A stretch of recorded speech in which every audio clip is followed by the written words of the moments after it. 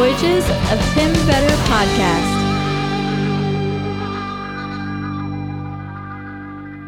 Hey everybody, welcome back to the Voyages of Tim Vetter podcast. Today is Wednesday, November 30th, and what's new around here?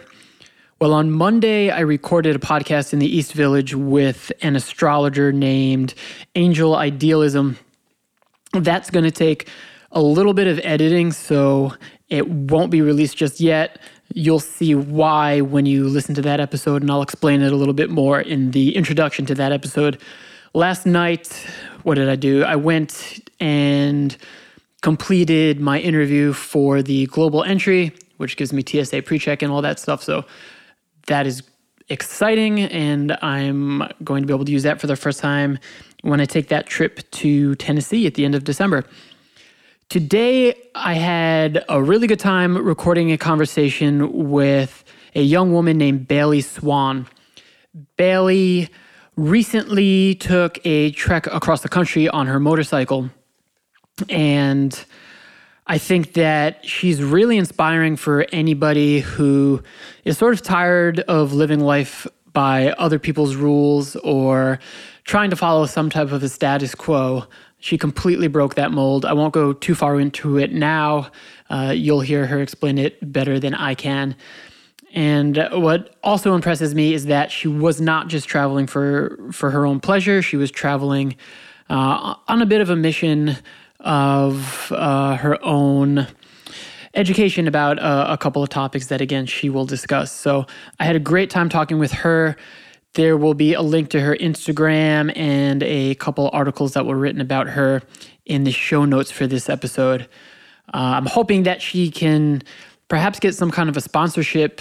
She mentioned perhaps getting a sponsorship from Triumph, the company that makes motorcycles, which would be awesome. I mean, I think you'll hear her, but it's funny how sometimes when you talk to someone, like automatically you can tell that they kind of have that it factor.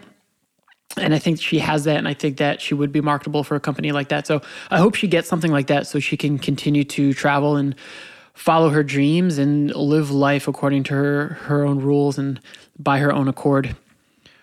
So that's the intro for today. Hopefully, like I said, I'll have that interview with Angel Idealism out relatively soon. And then I have a couple others that are planned for the coming week. I won't talk about them yet, but I guess I should mention that for this interview today, I got a little bit paranoid about halfway to 2/3 of the way through that my software wasn't recording the audio. And so that made me kind of cut it short a little bit. So there's still a couple of things that I'd love to talk to Bailey about, but maybe I'll be able to have her on again after she travels a bit more and she has new stories and I can revisit those ideas. But thank you. Thank you again to the wizard, Brian Goldsman, for helping me to save the audio. You're a lifesaver. I don't know what I would do without you. All right, folks, enjoy this conversation. I'll talk to you next time.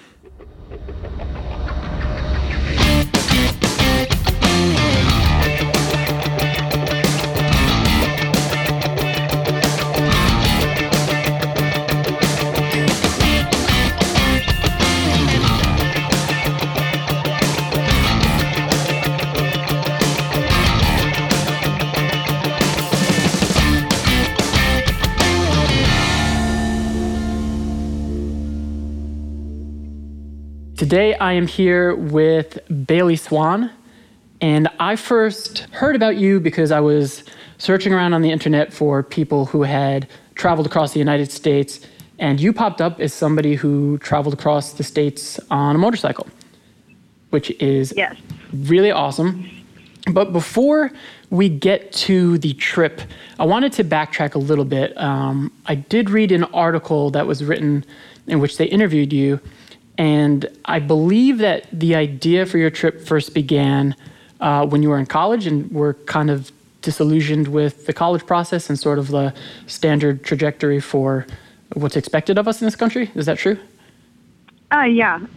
So I guess starting from the beginning, I was always a great student in, grade school and high school.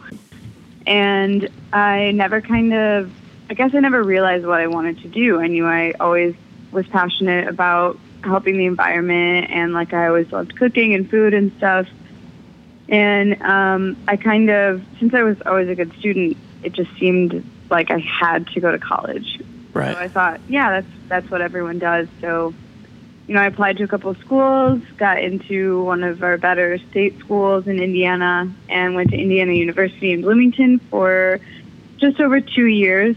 It took me a couple of semesters to figure out which path I wanted to take as far as majors goes.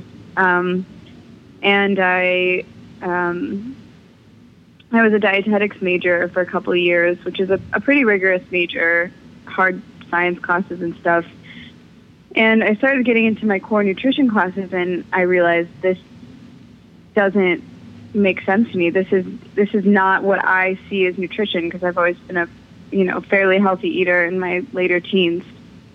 And they were telling me things that I really didn't agree with as far as like the meat and the dairy industry goes. And I really hated what I was learning about and didn't agree with it. And I knew that what I wanted to do was to find, ways for people to eat healthier, more sustainable food. And I knew that my courses at IU weren't going to teach me that. So I decided to drop out, and then I moved home to save money, got 2 jobs, worked my butt off for like over 6 months, and then sold my car, sold one of my other motorcycles, and then bought the motorcycle I have now, and decided to set out to get my own kind of education through working on organic farms through a program called WOOFing, which is Worldwide Opportunities on Organic Farms.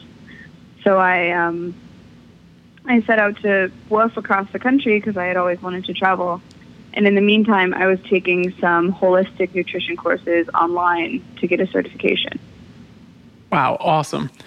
One of the things that I've been talking about with people on the first couple of podcasts is sort of taking the plunge. That first step is kind of scary when you're taking a trip or doing endeavors such as yours. How did you prepare for something like that? I kind of, through my nutrition courses, I had learned about goal setting and following through with your dreams and not really letting anything stand in the way. And I decided that if I really wanted to do this, I had to take the steps to do it. So I knew I needed a certain amount of money, at least a couple of $1,000. And then I wanted to travel on a motorcycle, so I needed a motorcycle. So I put all of my focus on saving money, and, I would go on the WOOFing website to see where the farms were located all the time. And I saved money, bought the bike, and I figured out which farm I wanted to go to first. And then, since farmers don't really plan, too far in advance, I contacted the farmers like a week before I was planning on arriving, and I would ask them if they needed help. And since I was traveling in the fall season, which was like harvest season for most farms, they all pretty much needed help. So I took the plunge by, after I knew where I was going first, I was like, I'll figure it out from there. The hardest part is leaving and preparing, and I knew, I'll need stuff for riding, I'll need stuff for camping, and I'll need stuff for farming. Awesome. So I packed all of that stuff up, borrowed some things from some other fellow riders, and then just kind of set out and decided to stay with friends along the way or camp or, wherever I needed to go in between. How long have you been riding? I've been riding on 2 wheels for a while. My grandparents had like a lake house when I was younger, and they had like a little like Honda scooter moped, and I would ride that probably when I was like 10, maybe younger. And then I brought that home when I was 15 because I didn't have a license, and I would ride that to and from my friends' houses. And then when I was 16, my dad bought my older sister and I a 1970 Honda CB175, and I would ride that. I got my motorcycle license through an abate course, and then I rode that to and from school and work all the time. What is the reaction usually like? Because I feel like most people would probably think that like riding a bike is a gendered activity. What is the reaction usually like when people say there's a woman who's riding a motorcycle? It's people are definitely surprised, especially because I'm only 21 years old and I'm a very small woman, 5'4", maybe 120. Wow. And I'm riding a bike that's like, I don't even know, maybe a few hundred pounds at least. And people are pretty shocked by how big of a bike I'm riding, and they'll usually, like when I'm stopped at gas stations, look at my license plate, and then I'll take my helmet off, and they'll see my hair come down, and they're like, whoa, you're a long way from home. You're pretty small. Like, what are you doing all the way out here? All kinds of reactions like that, and people are usually like, why are you doing that? And it's just something that I love, so I try not to let the gender norms right. stand in my way, and I think that motorcycle riding is a pretty genderless activity. Once you get on the bike and you know how to ride it, it doesn't make a difference if you're a man or a woman, or if you're big or small. You just go and you just do it, and I don't think it really matters either way. Right, exactly.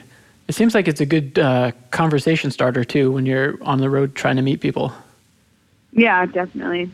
So I know from riding around the country in a car myself that sometimes you're riding along and out of nowhere there's like a massive storm that happens. So I'm wondering if there were any sort of hazardous things that you had to deal with riding cross country on a bike. Yeah, I had a couple of situations that were kind of scary. Originally, when I set out, I told myself, like, if it's raining, I'll just pull over at a gas station and sit down for a while, because I didn't really have a time limit. But one of the first situations I came across was riding from Arkansas to Oklahoma. The winds were really intense, and that was, like the second stretch of my trip. So it was only 2,000 miles in, maybe. And I was pretty scared, but I made it through the winds. And then I stayed on a farm in New Mexico, and when I was leaving New Mexico, I was heading northwest to Taos, and then I was going to head up to Colorado. And where I was staying was in this box canyon, like this beautiful, beautiful canyon in New Mexico. And my host gave me directions on how to get out of the canyon, and I turned onto this road, and it started raining, and I was like, okay, this is fine, I can handle it. And then the road just kind of like, it didn't disappear, but it just turned into just like this dirt road with like potholes that were like 8 to 12 inches deep at least, and then rocks that were just as big. Wow. So I'm on like a cruiser type bike with all my gear, and I'm just like white knuckling the handlebars, and like I have my music on, and I'm like trying to focus as much as I can, and I'm like dodging these potholes and all of these rocks, and I was just like, it'll be fine, I can get through this. And I was just kind of chugging along like in first and second gear, because I knew if I went down, I wouldn't want it to be when I was going fast. Right. So that was really difficult. It would have been nice if I had like an enduro or dual sport bike, but wow, it worked on the Triumph, and we both came out of it really muddy, but we survived. No falls. Does your bike have a name? That's something that a lot of people ask me, and it doesn't have a name. I was kind of hoping that like one would come to me, but it'll happen eventually, maybe on the next trip. Okay. Did you write or journal at all when you went? Yeah, I would write every other day, and then I would try to write for like both days, just so I didn't have to spend every single day writing. But yeah, I have a notebook or a journal mostly full. Do you plan to do anything with that? I have kind of toggled with the idea of either starting my own podcast to tell like each one of my stories, like maybe like 15-minute episodes of each story because I have so many. Or a few people have approached me about wanting to help me write a book. Oh, wow. Like a memoir of the trip. So I'm considering both of them. We'll see what ends up happening, but I kind of want to do something as soon as I can while everything is fresh. Yeah, I mean, you could totally get just a small Zoom recorder and a mic, and even if you go back out, you could record from the road. That would be awesome. Yeah, that's what I was thinking for next time. I'm hoping to get a nicer camera pretty soon for documenting nicer photos. And then, yeah, something that I could record would be great because then I could hear the sounds on the side of the road and interview people myself and explain what I'm doing while I'm doing it. But awesome. Hopefully for the next trip, I'll have something.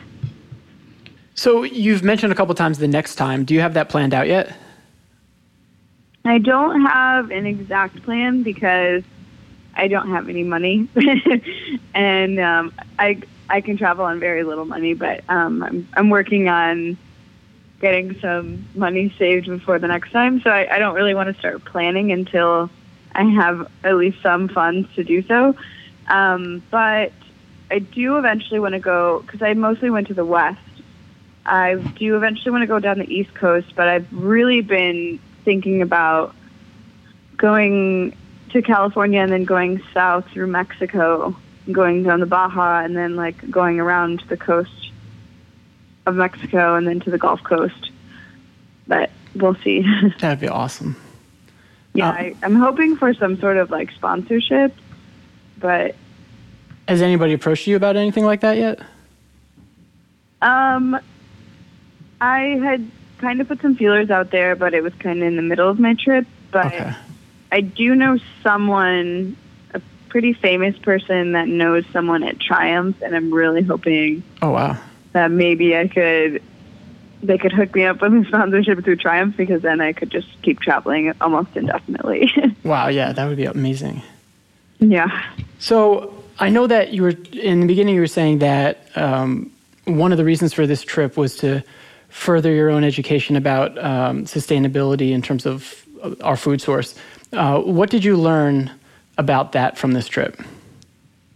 Well, I knew a lot before I left because it's just been something that I've been passionate about for years. But I really took notice to the fact that so many people don't know where their food comes from, and so many people don't eat food that comes from even close to where they live. And on one of the farms I was staying on in Colorado, it was a permaculture farm, which is something I'm really wanting to take courses on. And the only foods they really bought from the grocery store were like rice and flour and like some of just like the basic dry goods, and everything else that they ate was from the farm. They raised pork and eggs and had a huge greenhouse and a big, they farmed on an acre, which doesn't seem like a lot, but it was like a lot of production that came out of just that acre. And it was enough to feed multiple people through the whole season, and also enough to sell. And it was just amazing seeing, and they were like 26 years old. Wow. So it was amazing seeing like young people out there growing their own food and like realizing that like it's important to eat from like the earth that you're walking on. And that was something that really just like hit home for me. There's plenty of specific things that I learned, like with the greenhouses and composting, and like certain plants like that like to grow in certain areas and all sorts of stuff like that. But that's more of the specifics. Gotcha. How about you were talking about how you have a story from pretty much everywhere you went. So what is one of the more memorable parts of your trip? Okay. This one's more like of a fun one. So I was staying in Oakland with a friend, and I decided I was leaving, and I was heading down to LA for a motorcycle event, and I was heading down the coast, and I wanted to just like follow the Pacific Coast Highway as far down as I could. And I was passing through Santa Cruz, heading to Big Sur because I was going to camp there for the night. And I was in Santa Cruz, and I sat down on the beach, eating some like leftover food from the day before, like just having some lunch. And I just posted something funny to Facebook, and one of my friends messaged me and was like, wow, you're in Santa Cruz. You should meet up with these people. They have a community-run motorcycle garage called the Recycle Garage, and they actually have a podcast called Motorcycles and Misfits. And he was telling me how he listened to the podcast all the time, and then I should check out their garage. And this was, I think, a Monday, and I looked and the garage was closed. So I told him it was closed and it wasn't going to happen. And then he was like, you should just message them. So I formulated some sort of message to these people I had never met before. And I was like, hi, I'm a traveler, I guess. I've been traveling the United States. My friend told me about your garage. If any of you want to maybe go on a ride or something, let me know. And within like minutes, they were calling me and telling me that they would form a group and we could all go on a ride.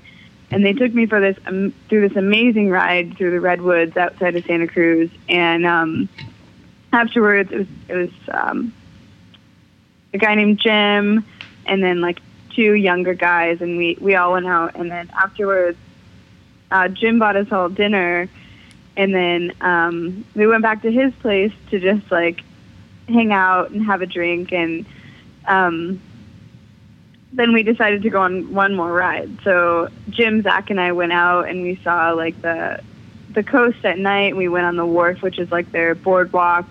And then Zach and I switched bikes, and he was riding like a Suzuki SV650, which is like a sport bike. And so I got to ride his sport bike around the coast, and then he was riding mine. And it was just like an amazing night. And then we went back to Jim's, where I ended up staying for the night. And he was letting me stay in his daughter's room, which ironically enough, she had been in Scotland woofing. And her bedroom was like this shed in the backyard that he had like renovated into like a nice bedroom. Okay. While she was gone, he was storing his motorcycles in there. Uh-oh. So he had like a dirt bike, an enduro, I think another dirt bike, and then like his daughter's motorcycle in there as well. And I like opened the doors and saw all the bikes, and I commented on his DR350 being like a really cool bike. And I was like, those bikes are just way too tall for me. I couldn't ride it. And he mentioned, he was like, do you want to hear it fire up? And I was like, sure. So he starts the bike, and I just like had this big grin on my face, and he was like, do you want to go for a ride? And I was like, yeah, we might as well. And at this point it's like 1 a.m, and he's supposed to be at work at like 6. And I hop on the DR350, and I end up being fine. And he goes onto his daughter's little 250 bike, and we just like go down the highway along the coast to Capitola, and he shows me like this really nice scenic place on the beach where there's a bunch of rocks, and the water just kind of crashes over the rocks, and it was really beautiful. And then he asked me if I wanted to take the freeway home, and I said yeah, because then we could go fast. And I was still on the enduro bike, and we were like flying down the freeway, and I pass him, and then he passes me, and then all of a sudden the bike I'm on just like sputters and runs out of gas. It was just so funny, and I was like, oh my gosh. And then he didn't realize it for a few minutes, and then he kind of runs back to me, and he's like yelling like, are you okay? Are you okay? And I just started laughing. I was like, I ran out of gas. Oh man, you're lucky you didn't go flying. Yeah, he just like flips on the reserve, and there was plenty of fuel in the reserve tank, and then we just rode back rode back to his house and then we went our separate ways, went to sleep, and it was an amazing night. Like one of the happiest nights of my trip, probably one of the happiest nights of my life. Awesome. It was cool. Santa Cruz is a really great place. Oh yeah? Yeah. I mean, it must have been amazing too, riding through the redwoods. Oh yeah. I mean, I rode in the redwoods in Northern California, north of San Francisco, and then with them, we went on this really, like, when they take you on a ride, they take you on a ride. So it was this really twisty back road through all of these beautiful trees, and like we're all like going really fast, and then like downshifting, hitting the brakes, and like winding around these turns, and just like by the time we came to a stop, we had all met back up, and my heart was just like racing because it was so intense and there was so much adrenaline. It was amazing. Wow. So I think that your story is really inspiring for a number of reasons, but one of the other things that I've kind of been exploring on this podcast is that people kind of get caught up in that sort of a lifestyle that we were talking about, where it's like you go to high school, you finish, you go straight to college, you finish. And so many people work jobs that they work just because it gives you a good pension or affords you the type of a lifestyle you want for kids in a house and things like that, but they're not truly happy with what they're doing on the day-to-day. And so I was wondering if you had any sort of advice or message for people who are kind of stuck in the rut, because it is kind of scary to break from that mold and to pursue the things that you're kind of daydreaming about all the time. Yeah, oh, absolutely. So I guess I'm used to kind of just listening to what people have to say, but for situations like this, since I started kind of early with dropping out and doing this, I know a lot of young people are already sitting at their desk jobs, kind of wishing they weren't there or wishing they were doing something better. But I think that you really can do anything you want to do, especially being like Americans as privileged as we are. It all is a choice. It's a choice to buy a car and have to pay insurance, and then buy a house and pay a mortgage and get married and have a family and have, your children, you be responsible for your children. And then, you don't end up going out and going anywhere and traveling or doing what you want to do until your children are out of the house and you're retired. So many people finally get to leave when they're in their 50s or 60s, and they don't have as much energy and spunk to just be spontaneous and go out and do whatever they want to do.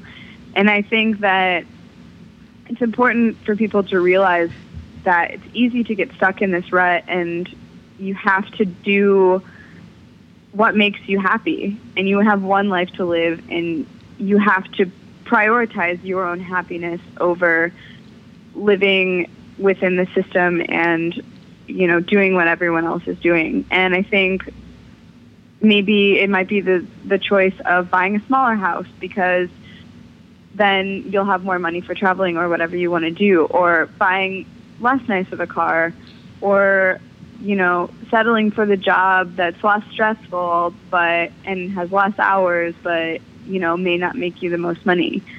And saving your money instead of just buying objects to fill the void that isn't going to be filled by anything but like what your dreams are. So I think it's just important for everyone to realize that they have one life, and you have to prioritize your dreams over everything else. Awesome. I love that. I hope that's good enough advice. No, I think that's perfect. All right, I have one more question. I'm kind of trying to piece this together as I go here. But I don't know about like your political persuasion, and I would assume that you're probably kind of left-leaning based on the things that we've been talking about. And I know you're from Indiana, which is where Mike Pence was governor, right? Yeah. Okay. So I don't quite agree, and again, I'm not trying to turn this into a political discussion, but I don't quite agree with a lot of the things that Mike Pence has said, or is proposing, or the things that he's done. But one of the things I think is really important is for people to be around other people who might have different opinions and lifestyles and thoughts and things like that. And so one of the things I suggested a couple podcasts ago was like, go out and travel. If you're from New York City like I am, your experience is going to be way different from somebody who's living in Nebraska. And so I'm wondering if, from traveling through a lot of, red states, if you are able to get any sort of a perspective on like why some of those folks might have voted a particular way, or sort of understand where some of those people are coming from because you've either stayed with them or driven through those states or rode through those states. Yeah, that's a great question. I definitely stayed in different places, but most of the people that are owning organic farms are normally pretty far less. Right. They're less about the money, they're more about the quality of life, and which is wonderful. But when I was riding through like the southern states, it was crazy how many signs I saw for, Trump signs or bashing Hillary Clinton or Clinton for prison, like so many terrible. Wow. But just like, I felt like I never saw any pro-Clinton people. And I was riding and I had so much free time to think about what I thought about everything. And I saw so many signs in areas that I was kind of surprised to see, like Trump signs. And I did try to think of why they would want to be voting for them. And I think that it's, a lot of people do want to see America be what it used to be because they're afraid of change and they're afraid of, everything that's happening with technology, and they want to go back to the same old jobs that their father worked or things like that. And they're not really realizing that future generations are going to be very different and they're going to be living in a very different world. And I don't know, it's kind of hard for me to identify with what they're thinking, but I guess I don't really know. I didn't really stay with many people that had opinions about it. I mean, okay. I stayed with someone that was like an ex-Marine, and I understood why. Oh, wow. He was on the fence in between Trump and Hillary. He said that they were both idiots, but I think that like during some of the debates he leaned more on Trump, and I assumed that it was because he worked for the government and the service or whatever, but right. I guess I'm not really sure. Okay. Well, listen, I think that, I think that you're really inspiring. I think that your story is definitely something that should come out through like the podcast idea or a book idea or something like that. Mm-hmm. How can people read about you, hear about you? How can they find you? I have an Instagram, which I put some. With every photo I posted, for the most part, I put like a little write-up about what I've done that day, or like just something meaningful. And I never know if people take the time to actually read what I'm saying. I try to make the photo really interesting as well. But my Instagram is I have some friends that call me Billy, and my name is Bailey, so it's close. But my Instagram is Wild Billy. It's WYLDBILLI.